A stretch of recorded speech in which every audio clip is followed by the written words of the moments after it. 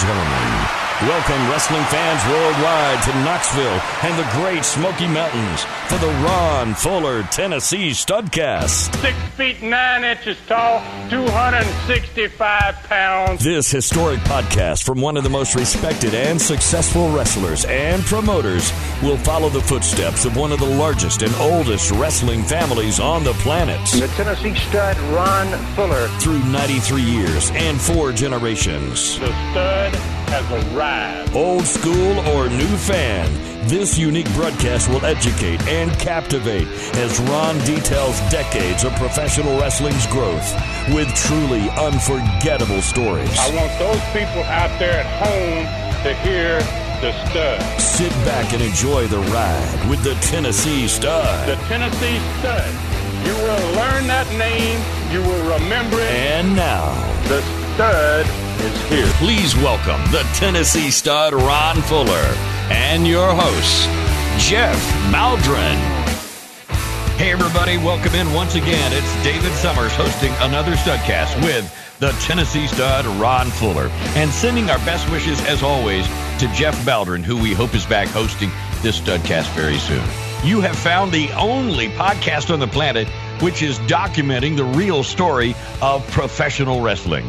Get ready for 100 years of rich wrestling history as told by the Tennessee Stud, Ron Fuller.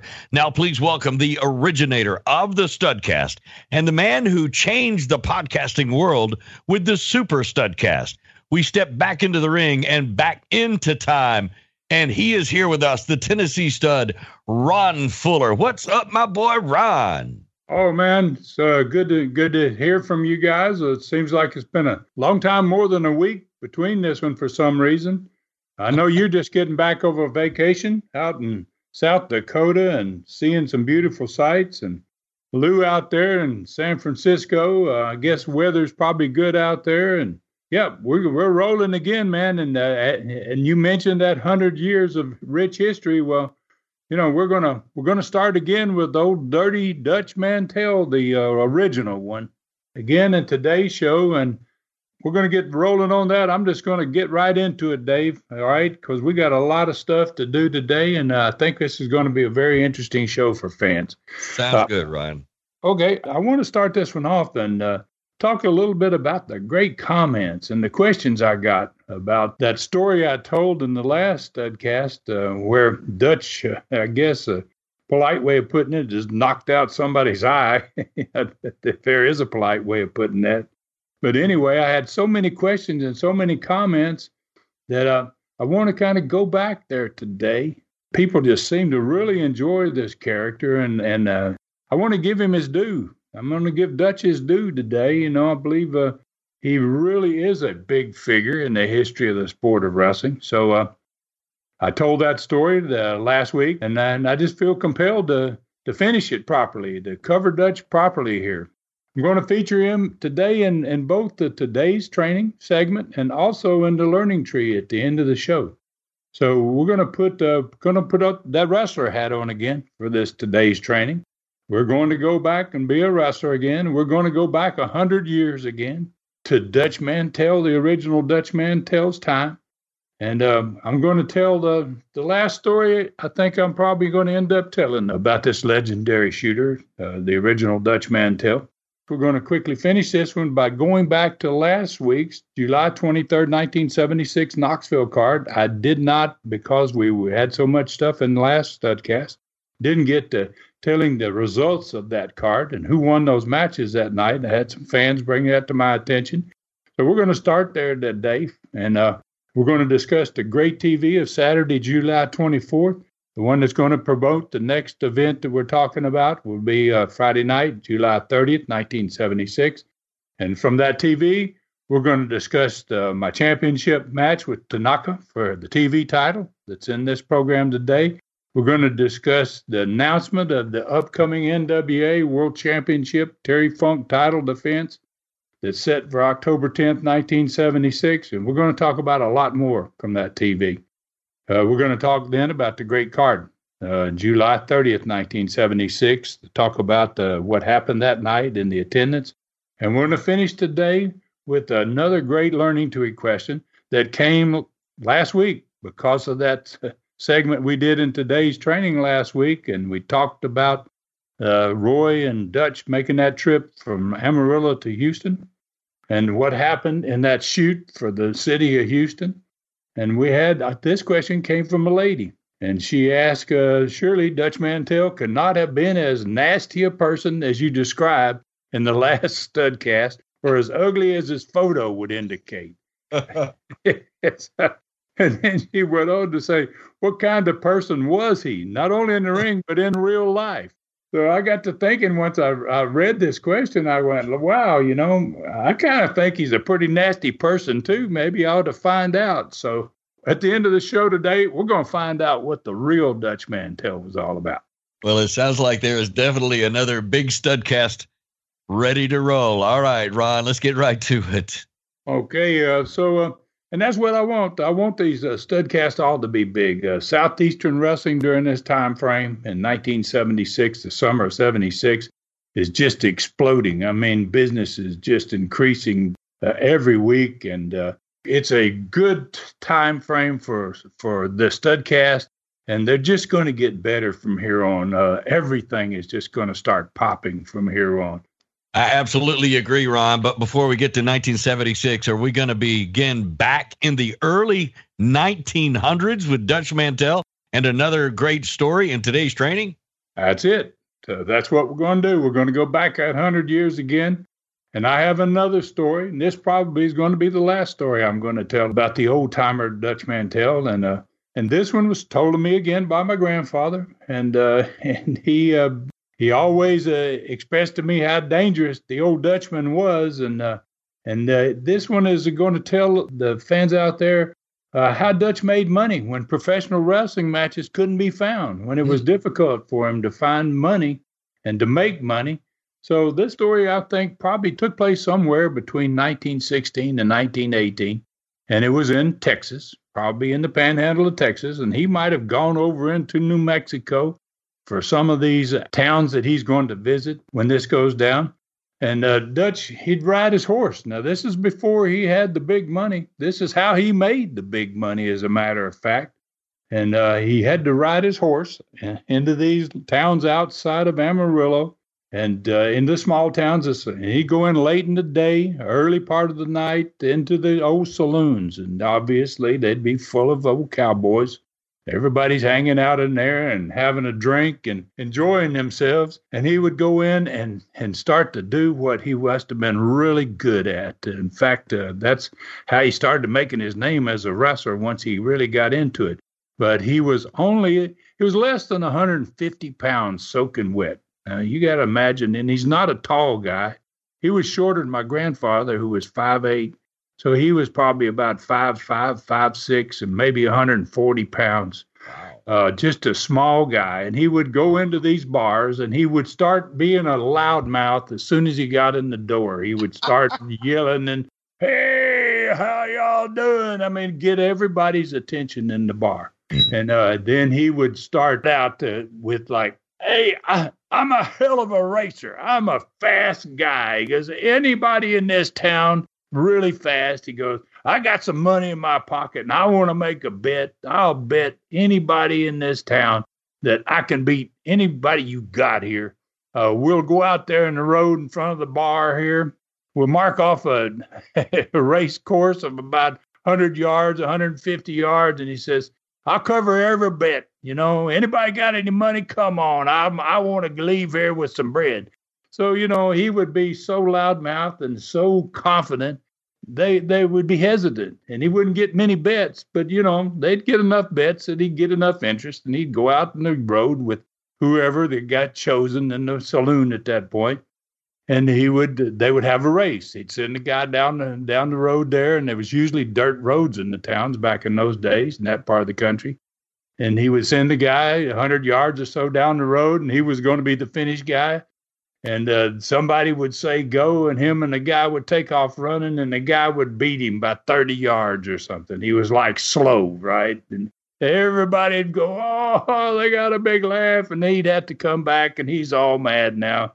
And he would say, I can't, he'd pay off the bets first, and everybody got their money, and everybody's happy. And then he'd just continue on being the obnoxious jerk he was. And he would start then saying, I'm strong. I'm really strong. I should have done this to start with. I want to arm wrestle now. You got anybody here that's strong? And at this point, now he's beginning to suck these people in, and they're like, wow, this guy, he can't be strong. He can't run, and look at him. He can't be strong.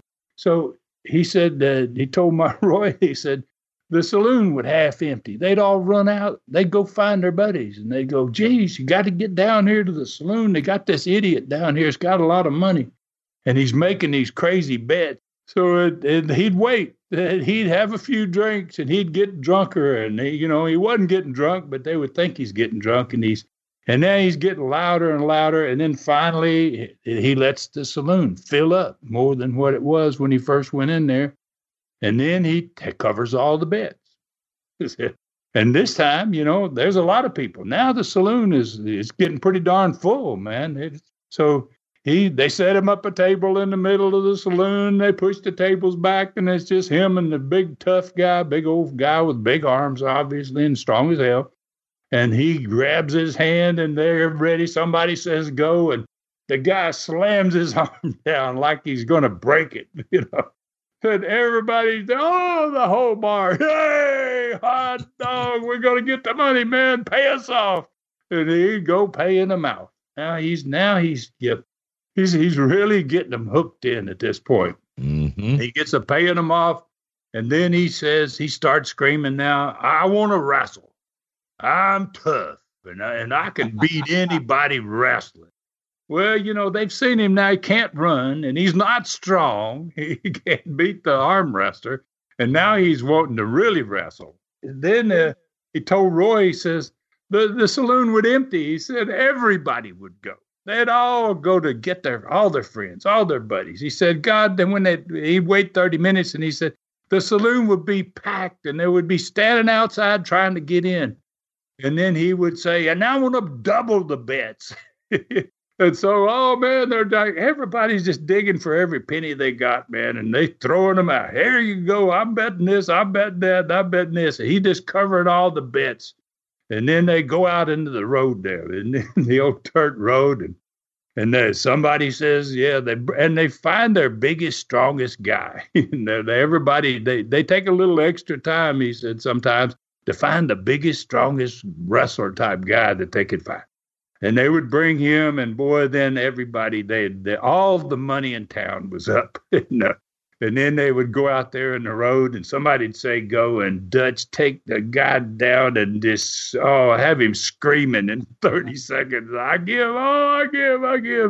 And then he'd get up and collect all the bread, fill his pockets, throw his saddlebags full of money, and then he'd get on his horse, and he would ride down the road, and maybe he didn't go but 15, 20 miles or wherever the next town was, because people had no telephones and had no way to communicate, and they didn't know about him. And, he traveled on westward into New Mexico, and he'd stop the next day in another town, and he'd do the same deal. That's how Dutch Mantell became actually, we're going to talk later in the show, he became a multimillionaire. He really had a tremendous amount of money, and that's what he did when he couldn't find matches. He would go out, and that's how he made his money. That's how he became a rich man. So that's I guess you call that the confidence game. He certainly built that up. That's another great one, Ron. So you're making Dutch Mantell a star again, even 100 years later. That's pretty awesome. Yeah.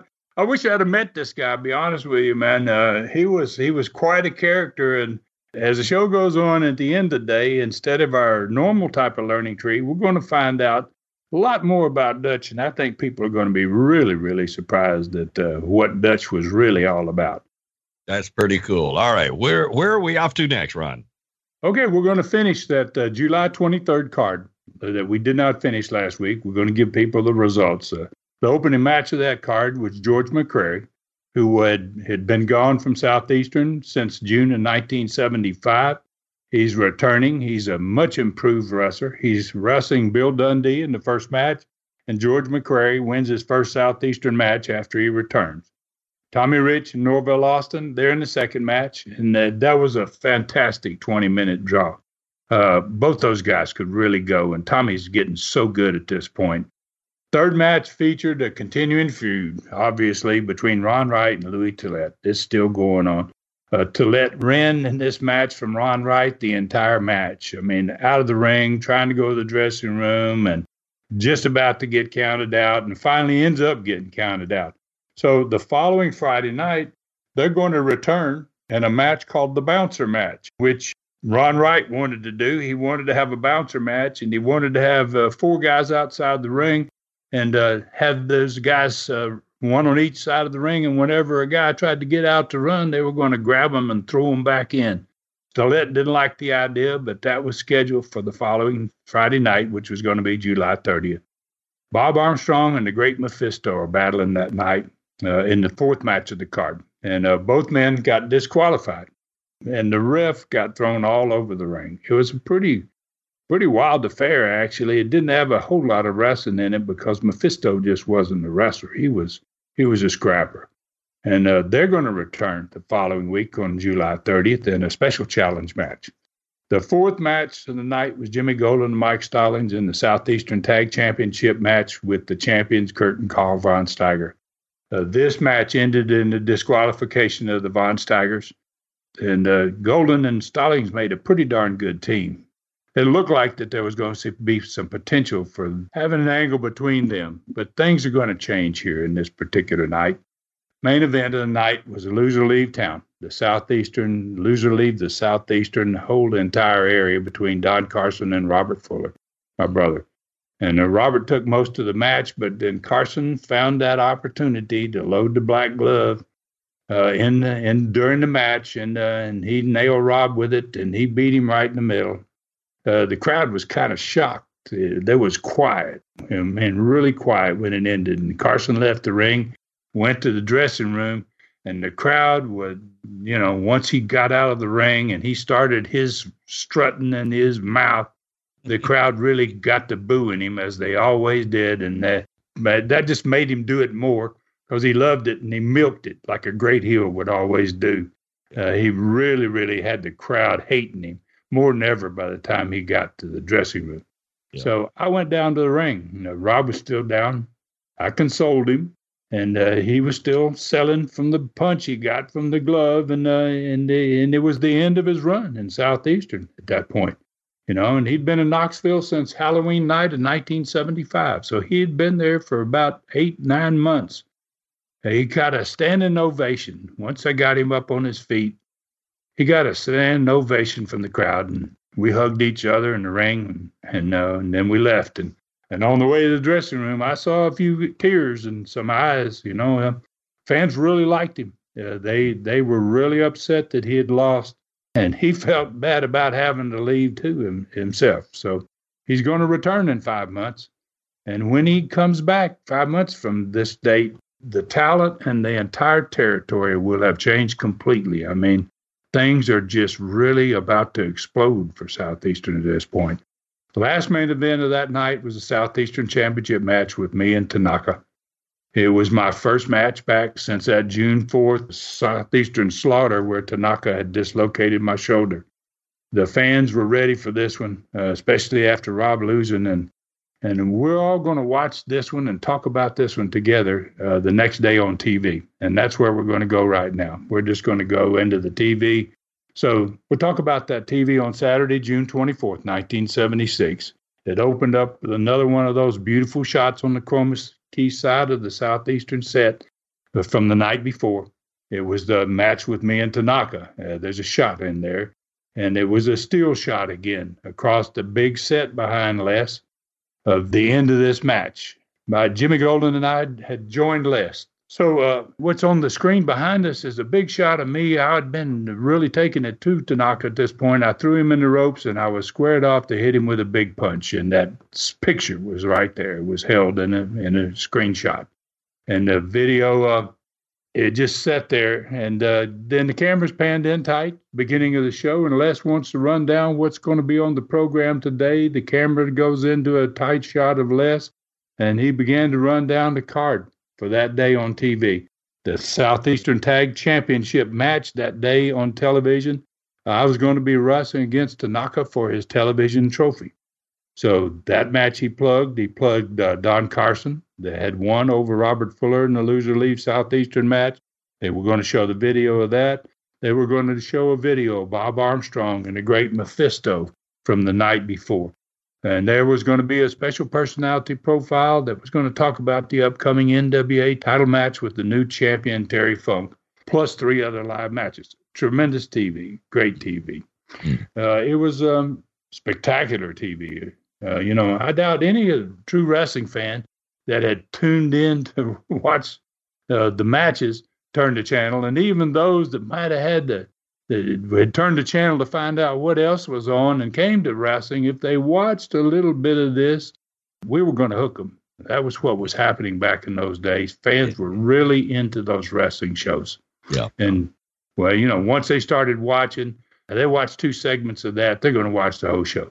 What was happening is we were loading these shows, and it was becoming the standard for Southeastern wrestling. And it was the primary reason that come next 3 weeks later, when that TV rating books came out finally, that every TV manager and every television station in Knoxville was going to be in for a shock when they looked at 2 o'clock on Saturday afternoons, because we were really, really gaining a lot of steam. So let's roll the video. He had explained who's on the show. He rolled the video, and Jimmy and I joined him in the conversation about it. When the video started rolling, Tanaka came flying off the ropes, and I hit him right in the mouth with a big punch, and the crowd exploded in the amphitheater. We're outside that night. Tanaka went down hard, and then all of a sudden Norvell Austin had, as he had been doing for the last few weeks, he started coming down to the ring to try to get involved. And I covered Tanaka, but I saw Austin hit the apron, and I got up off of Tanaka before the ref counted him out. And I grabbed Austin, and I ran him straight down the apron and ran his big old hard head into the steel ring post. And that was the end of Austin for a while. He went off into the floor, and the crowd exploded again. Tanaka got up fast enough, though, that he stopped me from behind, and he drove me back into the turnbuckles where Homer was, standing down there in the corner. And I continued to pound Tanaka, but I was only able to hit him in the back. He had bent over where I couldn't get to his head. And then he turned his body around, and he grabbed the referee, and he started pushing the referee away from the corner. Kind of left me in the corner there, and I was thinking, what in the heck is going on? And about that time, Homer Odell had sneaked up on the apron behind me. Referee was dealing with Tanaka, and he hit me with his steel helmet, and I knew what was going on at that point. So I went down hard, too.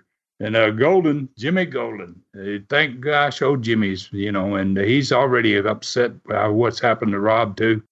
So he comes down to the ring, and he climbs up on the top rope on the corner that's behind Tanaka's back. Tanaka comes and grabs me once I take that bump, and Homer's blasted me. Tanaka drags me to the middle of the ring, and he just stands over me, and the video gets a real good shot of him just smiling at Homer. And Homer it shows Homer pointing like behind him. Homer's screaming at him and pointing, and Tanaka can't figure out what's he talking about. When Tanaka turns around, Jimmy's standing up there. Jimmy just flew off that top rope. My gosh. He hit Tanaka square in the face with both his feet. And Tanaka went flying from the middle of the ring through the ropes and landed on top of Homer out there on the concrete. Then the fans, they really loved that one too, obviously. But the only problem for me about this was the referee standing right there watching it. So as soon as he saw Jimmy come flying off the top rope, and Bill, he just rang the bell. Well, that's it. It's over. He disqualified me. I lost. And the fans didn't care, because they watched that Tanaka take a 300-pound body flying through the air and then creaming out Homer on the concrete out there. They got to see what they wanted to see. Austin comes around, he helps him up, and ref goes out and raises Tanaka's hand, and they get out of there. But this match ending, it's going to become a crucial part of the following Friday's tremendous card of July 30th, 76. It's going to be Golden's first shot at the Southeastern heavyweight title of Toru Tanaka's. And Jimmy left the set at this point. We'd already watched the video. He went straight to the ring, and he got himself a big win. Homer and Tanaka took that first interview. Made sense. They're involved in this match with Golden. They've just seen the match on the video. And Homer made it plain that I wasn't going to get any more Southeastern Championship matches because I'm getting a TV match today. I got a Southeastern Championship match the night before. Now I've got a chance at his Tanaka's TV trophy, and that's it for me. And then they jumped on Jimmy because of that sneaky drop kick, they called him. You know, Jimmy Golden's sneaky drop kick behind the guy's back, you know. And they made all kinds of threats, and even Tanaka, about what they were going to do to Golden, but you couldn't tell what Tanaka was saying. I don't know, and nobody else could tell what language he's speaking. You know, I mean, he just like, wow, what the heck? What's he saying? You know, so Homer ended up the interview by saying Tanaka was going to do a blockbuster exhibition the following Saturday live on TV. He's going to show what's going to happen to Golden, and to make our point, we're going to bring a bunch of concrete blocks, and Tanaka is going to break them in front of it right here on television next week. That was a good setup for next week's TV. Next segment, Oakland with a video of Don Carson's win over Robert the night before in the loser leaves Southeastern match. Carson joined Les at the set, and Carson was really full of himself as usual, bragging about one Fuller's down and there's one to go. You know, so Rob's gone, and now I'm next, right? So he denied using his back glove because, you know, they watched the video, and gosh, it was pretty plain that when the referee's back was turned, he loaded his glove. And then Les brought it to his attention when it was happening in the video.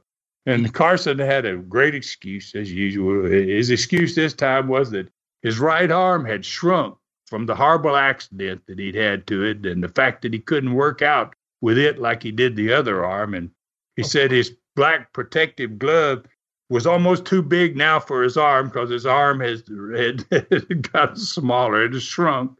And sometimes the glove almost fell off his arm now, and he was reaching down there to pull the glove back up on his arm to protect it. And the fans' opinion, they didn't have a very good opinion of that. You know, they booed him as always. So Les, you know, puts one on him here that he's not expecting. And Les says, well, do you mind on you right here? And you got your glove and everything. Can I just inspect your glove? And Don says, no, of course not. You know, and all the fans went nuts. They were like, yeah, good, let him do it. You know, and so Carson he was scheduled to wrestle anyway in the next match.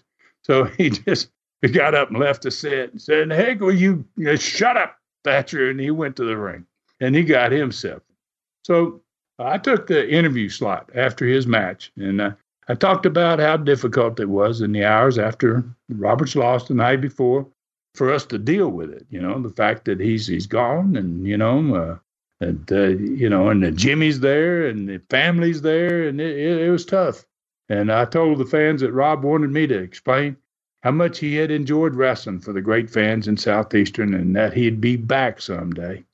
And then I tore into Don Carson, and what a low life he was.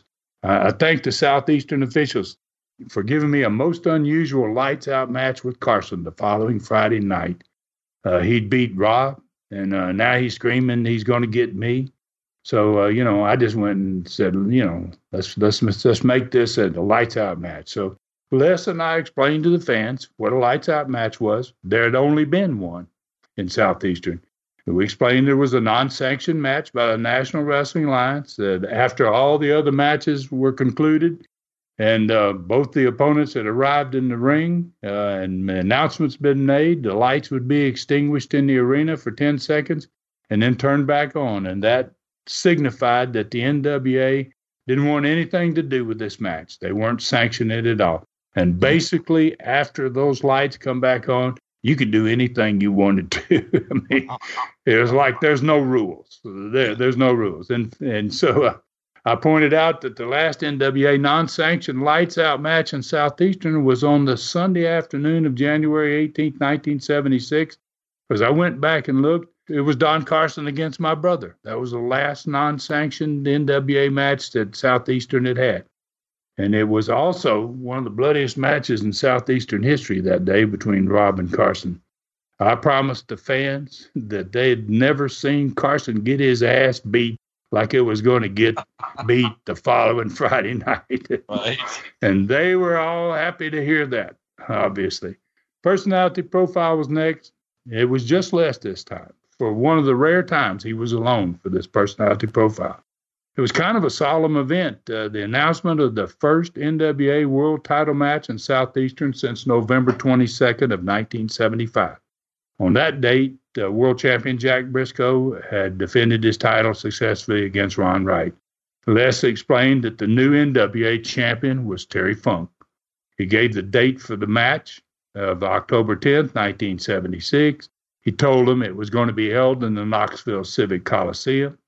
Then he read a letter from the NWA president, Sam Muchnick.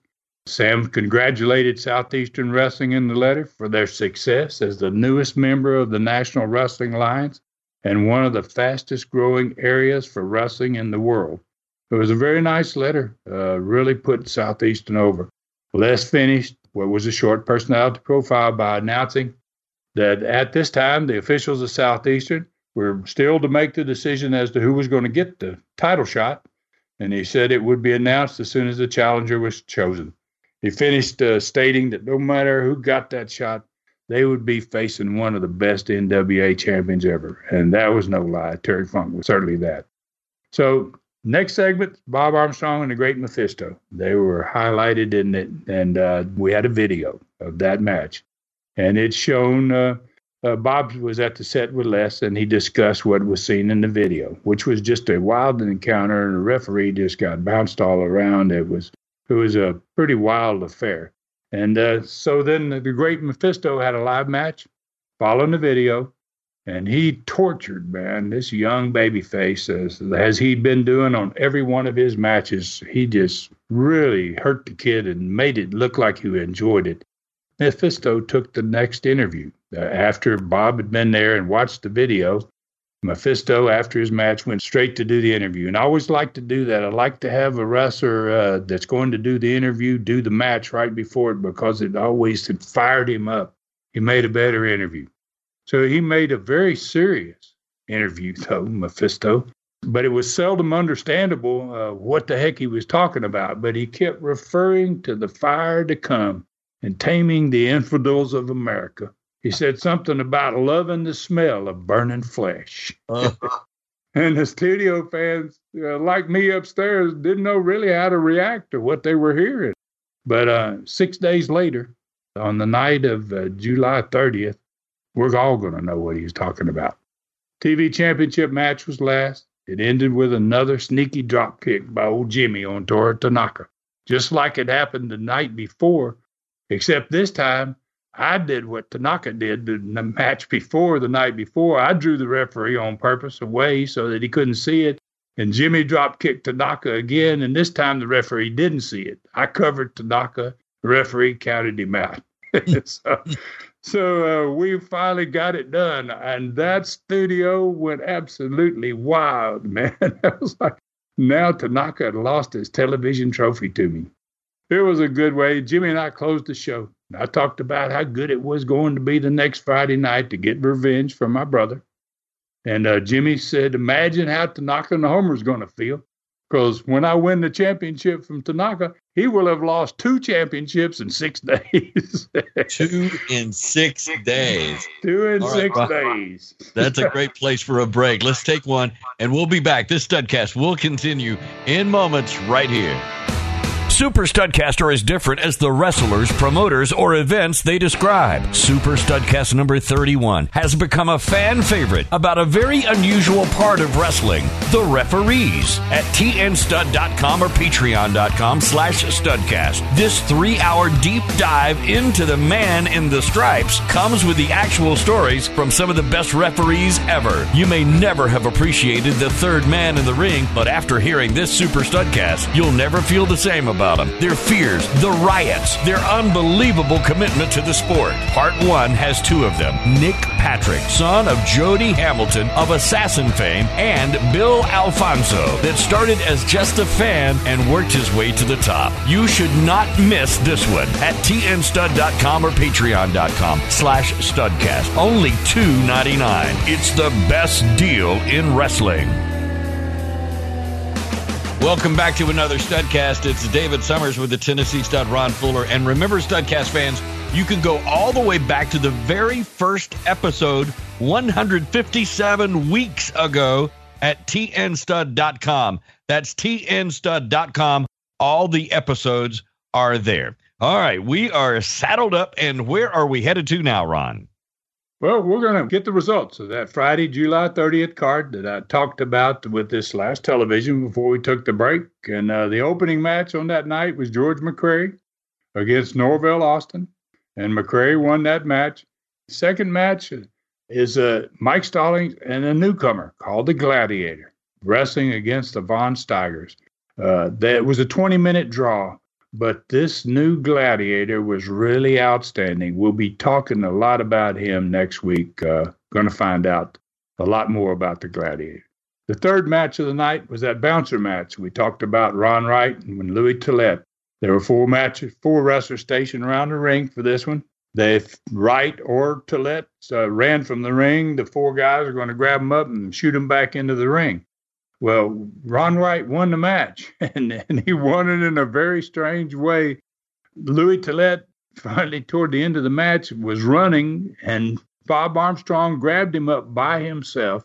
He threw Louis Tillett from the floor of the building over the top rope into the ring on his head, and about half knocked him out. Ron Wright just covered him and counted him out. So Bob Armstrong basically beat Louis Tillett right in the middle of the ring by never getting in the ring, by throwing him outside the ring over the top rope into the ring. So next match was Bob Armstrong against the Great Mephisto. And this match is going to be a shock for everybody in the building. And I say building because this card took place on the indoors arena, because we had a huge storm that night, and it just kept raging. Normally, these thunderstorms would come about 6 o'clock, and by 7 o'clock, they'd start dying down, and we would stay outside. But on this particular night, we were forced to go on the inside building. And what happened in this match was pretty close to what was happening in some of the outside of the building, lightning. It was like lightning on the inside in this match. Mephisto's references on the TV 6 days earlier to smelling skin burn came to pass in this match. After the ring introductions, Armstrong still had his jacket on, and he turned to go back to his corner. We videoed it, obviously. Mephisto was still robed, and when Bob turned his back and headed to the corner, Mephisto followed him, got pretty close to him, and then stopped and kind of turned his back to Bob. Bob was taking off his wrestling jacket, and when he turned around, the bell hadn't even rung for the match or anything to begin the match. When the bell rung, Bob turned around, and Mephisto hurled a huge ball of fire, probably 3 feet wide, that totally enveloped Armstrong's entire head. I mean, you couldn't see his head. Wow. His head was in the fire. Yeah. And I don't know if fans in that part of the country had ever seen anything like this before. And there was a remarkable gasp from the crowd, and then total silence. It was like, it was the first time in Southeastern history that any wrestler had thrown fire. It had never happened before since I'd been there. Bob went instantly to the mat, grabbed his face. He started rolling uncontrollably around the ring. I mean, I've had that happen to me. It's going to happen to me too. And it was horrible. It was a horrible thing. You can't imagine the pain. And so he rolling around the ring, and the referee grabs Bob's wrestling jacket, and he covered Bob's head with it. Mephisto stood in the middle of the ring, and he was laughing as Bob just flopped around kind of like a fish out of water. And Jimmy and I ran down to the ring and got Bob, threw a towel over his head, and we took him back to the dressing room. Soon the crowd was just totally silent, but soon they began to realize what they had seen, and a great roar of boos kind of started. It like grew slowly, and it just got louder and louder. And Mephisto never left the ring. Some fans went toward the ring because Mephisto had knelt down and he threw both his hands in the air. He was looking skyward and giving praise to Allah. It's like, oh, man, the Armstrong was really, really over at this point. And they wanted to kill him. The fans wanted to get him right then. In fact, the police were upstairs, and they all came down. They had to rush down to the ring to stop people from going after him, going in the ring. Oh. So Heels came out of the dressing room. Yeah. They saw what was going on, and they went down to the ring. And they got Mephisto, and the cops surrounded him, and the building was in turmoil. I mean, they were really, really mad. And so they got him back to the dressing room. And then we took a long intermission. We trying to allow the fans to calm down. An ambulance came to the building to take Bob to the hospital to see how bad his injuries were. And we escorted him with a towel covering his head to the ambulance. And that was a groundbreaking event in Southeastern history. I mean, what happened right there really, really had a huge effect on what was going to happen business-wise for Southeastern in the next few weeks. Jimmy Golden and Tanaka were next. For Tanaka's Southeastern Championship belt, Jimmy shot at the belt. And Jimmy came into that ring after that had gone down with Bob, and he never let up on Tanaka. He really went after Tanaka. It was amazing, man. And everybody in that building was really on fire. And Jimmy was on his way to victory. I think he was going to beat Tanaka in less than 5 minutes, and Homer got involved. Homer got Tanaka disqualified, and I think it was because he really felt that Jimmy was going to take Tanaka's belt. That what we had talked about 6 days earlier, Tanaka losing 2 titles in 6 days was going to come to pass. So after another short intermission, then Carson and I went to the ring. This is for the non-sanctioned lights out match. I had my fist taped. I was going in to take care of Carson for what he had done to my brother. And the match was announced. Then the lights were extinguished in the entire arena for about 10 seconds to signify that the NWA wanted no part of this one. And when they came back on, it was like a totally different arena than it had been when the announcements were going on. After the lights were dimmed and then the lights came back on, the roof came off the building. It was like the crowd really said, geez, it's time, let's do it. And they started stomping, man, and the fans started stomping the bleachers and stomping the floor, and they were screaming, stud, stud, stud, as loud as they could. I got these big old goosebumps all over my body. I don't even remember when they rang the bell. I mean, maybe they didn't ring the bell. I might have just charged him, though. And we had a brawl. I mean, the referee that started the match, he only lasted a few minutes before he got knocked out. Carson hit him, and he got knocked out, carried out. The second referee came down after a couple of minutes of me and Carson just going at it, and he got it too. And they ended up carrying him out of the ring too. Carson finally, after we were both bloody messes, he finally left the ring. There was never a winner proclaimed in this match because there wasn't a referee at the end of the match. There'd been 2 referees there, and none of them make it. So It was one of the bloodiest matches in Southeastern history. Both Carson and I got stitches afterward. And Bob Armstrong had gone to the hospital with his head on fire. I mean, it was really a crazy night for wrestling fans. No doubt. What a night. How big was this crowd since it was inside compared to the outdoor amphitheater crowds? Well, the building was always set up for the entire summer to hold about 3,000 people in case we needed to move inside. And that's probably all that should have been in there was about 3,000. But we didn't decide to make the move indoors until about 7 o'clock when it became apparent this storm is just not going to end. So there was no fire marshal there because the fire marshal figured that we're going to be outside in the amphitheater. Right. So, obviously they sold tickets way over what the capacity of the building was. It was more than 4,000 people in the building that was set up for 3,000. So, I mean, it was just totally crammed. Some people couldn't probably see. They were so far back, they couldn't even see any of it. They were just a part of it. Maybe another 2,000 people that night got turned away and couldn't even get in the building. Wow. So it was going to be the last rain out of the summer. Thank goodness for that, because we're going to set in the next 3 matches in 1976 in August. We're going to set all-time records for Chilhowie Park attendance. We're going to really, really cram that whole facility. Just that amphitheater is not big enough. Man, that is absolutely legendary. All right, Ron, I think it's time for us to get that cold drink. We will take a seat under the learning tree. What are the questions, once again, that you're answering today? Well, we're going to answer the Dutch Mantell ladies.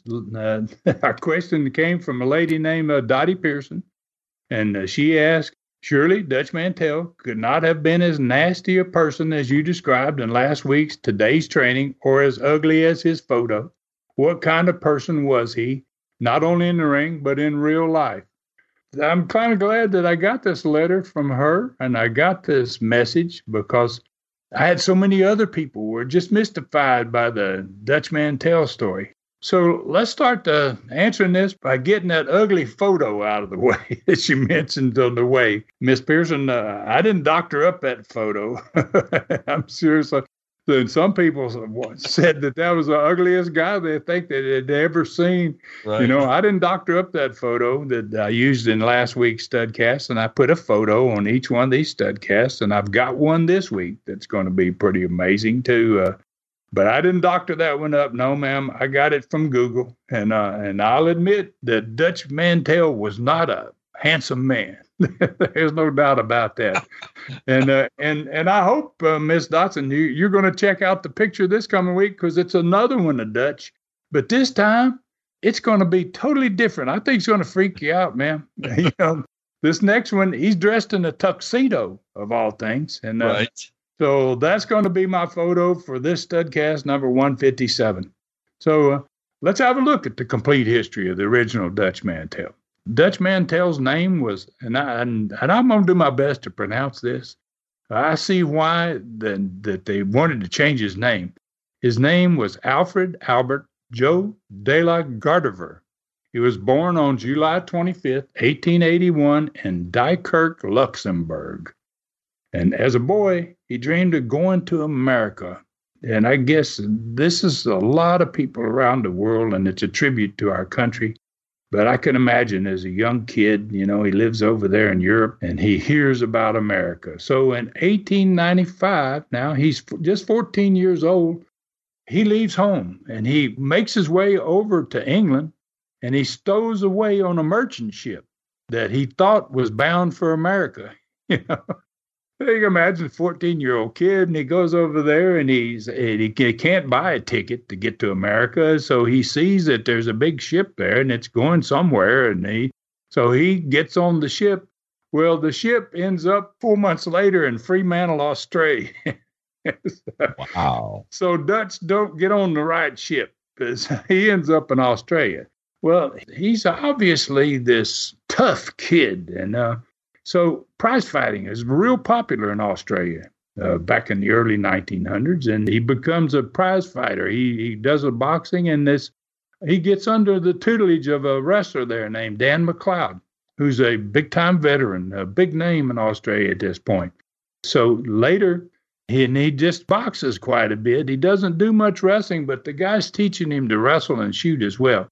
But he's a boxer at this point, and he's fighting pretty regularly, and there's a Shakespearean actor named Robert B. Mantell who becomes a second for him, who is just, and he's a fairly wealthy guy. He's an actor in these Shakespearean plays in Australia, and he takes a liking to Dutch. He sees that he's got a lot of heart, and the guy's last name is Mantell. So because of Dutch's heavy accent, which, you know, I did a little bit of last week, and his name, which is almost impossible to pronounce, Dutch becomes known as Mantell's boy, because this guy seconds him in so many fights, and Dutch is obviously winning all these fights. And then after a while, Dutch becomes so fond of him, he he names himself Dutch. So he becomes Dutch Mantell. That's how Dutch becomes Dutch Mantell. He still wanted to come to America, though. He never lost that dream, and his dream came true for him in 1900 because he stepped off the ship. He finally got on the right ship, and he made it to New York City in 1900. In the next 2 years, he crossed the country in wrestling bouts, from one side to the other. And then after that, he joined the United States Navy in 1902. He got discharged in 1906, but he had become an American citizen by then. So over the next 6 years, from 1906 to 1912, he traveled around the U.S. as a highly recognized lightweight wrestler. And I say that because he was darn good. And after he beat all of the 135-pounder weight limit guys in wrestling, he began to take on all the weight divisions. You know, he went beyond the 135. He started taking on everybody. He started wrestling some guys that weighed over 200 pounds, and he weighed 135 pounds. Wow. The history books say he never lost. He never got beat. I mean, he was just unbeatable. So he developed a reputation as a hell-raising villain as a kid. He must have had a wild style in the ring, and obviously he was really, really tough. So it's about this time that he first visited Amarillo, and he took an immediate liking to what Amarillo is called the Queen City of the Panhandle. He became infatuated with Amarillo. So from 1913 to 1915, he created another chapter in his life. He went to Hollywood, and he became a member of Mack Sennett's Keystone Cops. And I don't know if you've ever seen those, Dave. You probably have. It's a famous comedy team in the silent movie day. Yeah. Yeah. So for 2 years, he's in Hollywood. He's a member of Mack Sennett's Cops. It's like, wow, this guy doing that. He's doing it all. And so he returns to wrestling in 1915. And he beat huge stars in that year. Matty Matsuda. He beat Jack Reynolds, who was a huge name at that time. But he couldn't never retain any championship status because of his uncouth, crowd-exciting techniques. That's the way it was described. In Google, that's the way they described it as, actually, some of this stuff didn't even come from Google. I'll tell you who gave me some of this information in a minute. But anyway, he beats Matty Matsuda and Jack Reynolds in 1915. But he's still not won any championships because he's just crazy. He must be a crazy guy in the ring. So, he is a wrestler, as all wrestlers at that time. He had lean times because matches were hard to come by. There weren't a lot of professional matches out there, and there wasn't a lot of places he's going to get paid. So he traveled some in the carnivals during those times, which we talked about that last episode, about 2 episodes ago, 2 studcasts ago, about Roy being sent to the carnivals, and that's because Dutch had a connection to the carnivals, and he was wrestling with them in 1916. And he later worked his own gimmick, which I just talked about earlier in the show, where he was going around to the towns and challenging people and basically taking all the cash from the little towns that he was going to. Right. So in El Paso, Texas, 1921, Dutch met the legendary Cal Farley. He met him in a strange way. Cal Farley, I have mentioned on several studcasts. Cal Farley was one of the first big-time, well-recognized, well-respected. He's the founder of the boys' ranches around America. Had a stamp made for him. He was so popular. Dutch Mantell in El Paso in 1921 happens upon a match that's taking place between Cal Farley and Matty Matsuda. And he jumps in the ring before the match starts, uninvited, and the fans are all jeering and throwing bottles at him and everything else, and challenges the winner of the match. He says, whoever wins, I want him. As soon as the match is over, and the fans are throwing bottles and everything, and I can just see that scene, even Farley and Matsuda are probably ducking their head and like, get out of here, who is this? And it's crazy. It's crazy Dutch Mantell in there. So even so, his antics kind of set a precedent for the theatrical showman wrestlers of the latter times. I mean, he was way ahead of his time. So when I think about this match and how the challenge was done, it almost makes me believe that this challenge was probably a work, and it might have been one of the first works of that time, that far back in 1921. It's just strange that that would have happened by coincidence, but maybe it did. So anyway, 2 years later, 1923, they called him Flying Dutchman, took on Cal Farley, Amarillo's hero, in 2 no-holds-barred matches in Amarillo, Texas. My grandfather Roy was training during this time frame. He was not yet in Ohio. He had to have been there and witnessed those matches. And he told me all these stories about Dutch, but he told me nothing about these 2 matches. I wished he had taken the time to tell me what happened in these 2 matches. But I'm going to answer Miss Pearson's second question now. She asked what kind of person was Dutch, not only in the ring, but in real life. So this is where Roy, having been trained by somebody like Dutch and having protected the business like few guys before him or after him, he didn't tell me the whole Dutch Mantell story.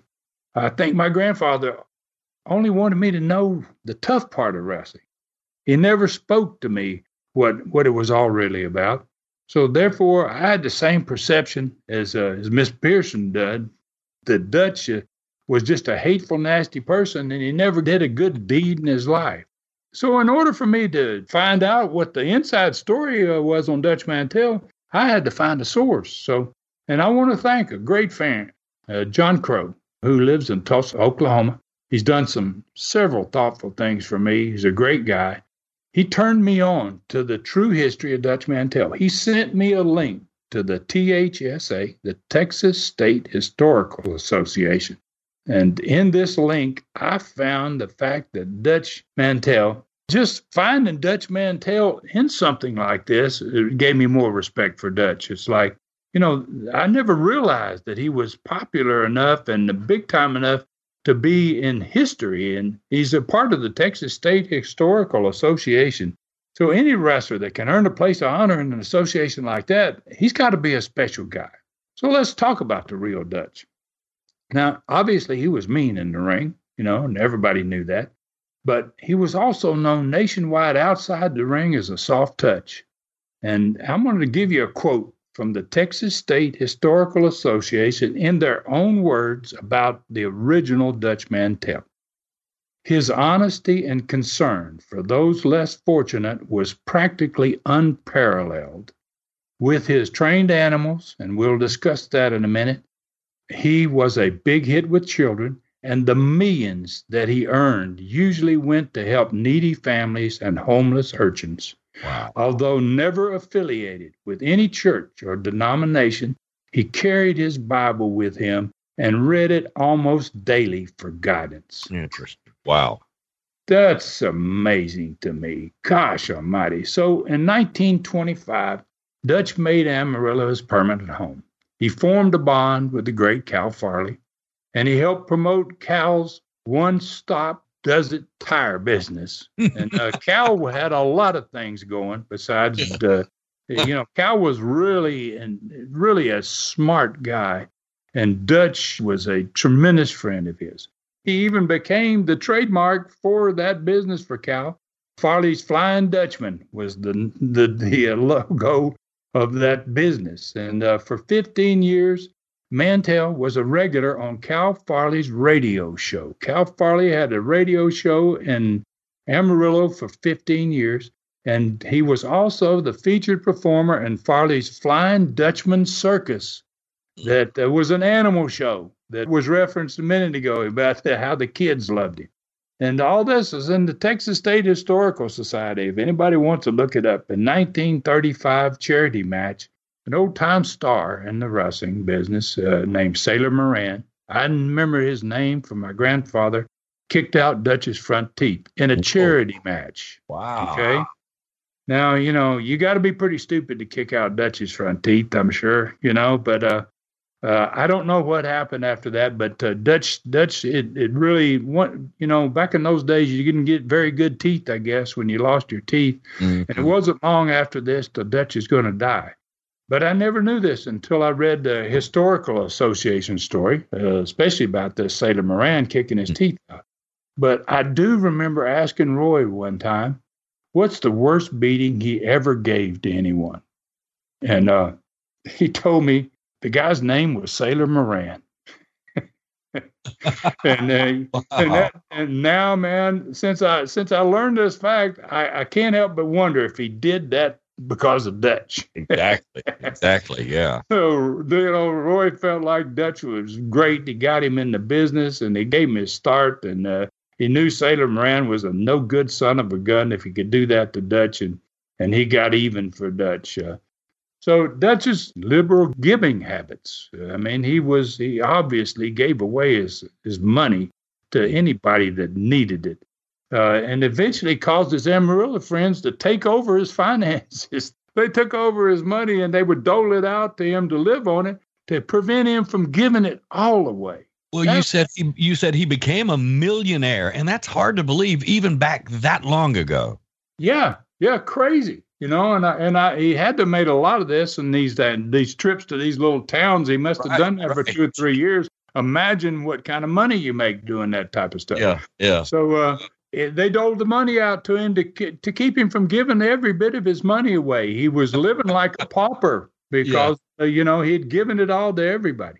And then he was stricken by cancer in the last year of his life, and he died on January 31st in 1941. In his will, he left his remaining finances to the Maverick Club in Amarillo and to Cal Farley's Boys Ranch. Those were two organizations he'd helped build and ardently supported. That's a fantastic story, Ron. And I want to mention this, if you don't mind, just really quickly. There were two Dutch Mantels, never related. But could you give us an idea of the modern day Dutch Mantell in a couple of words compared to who this legendary figure was?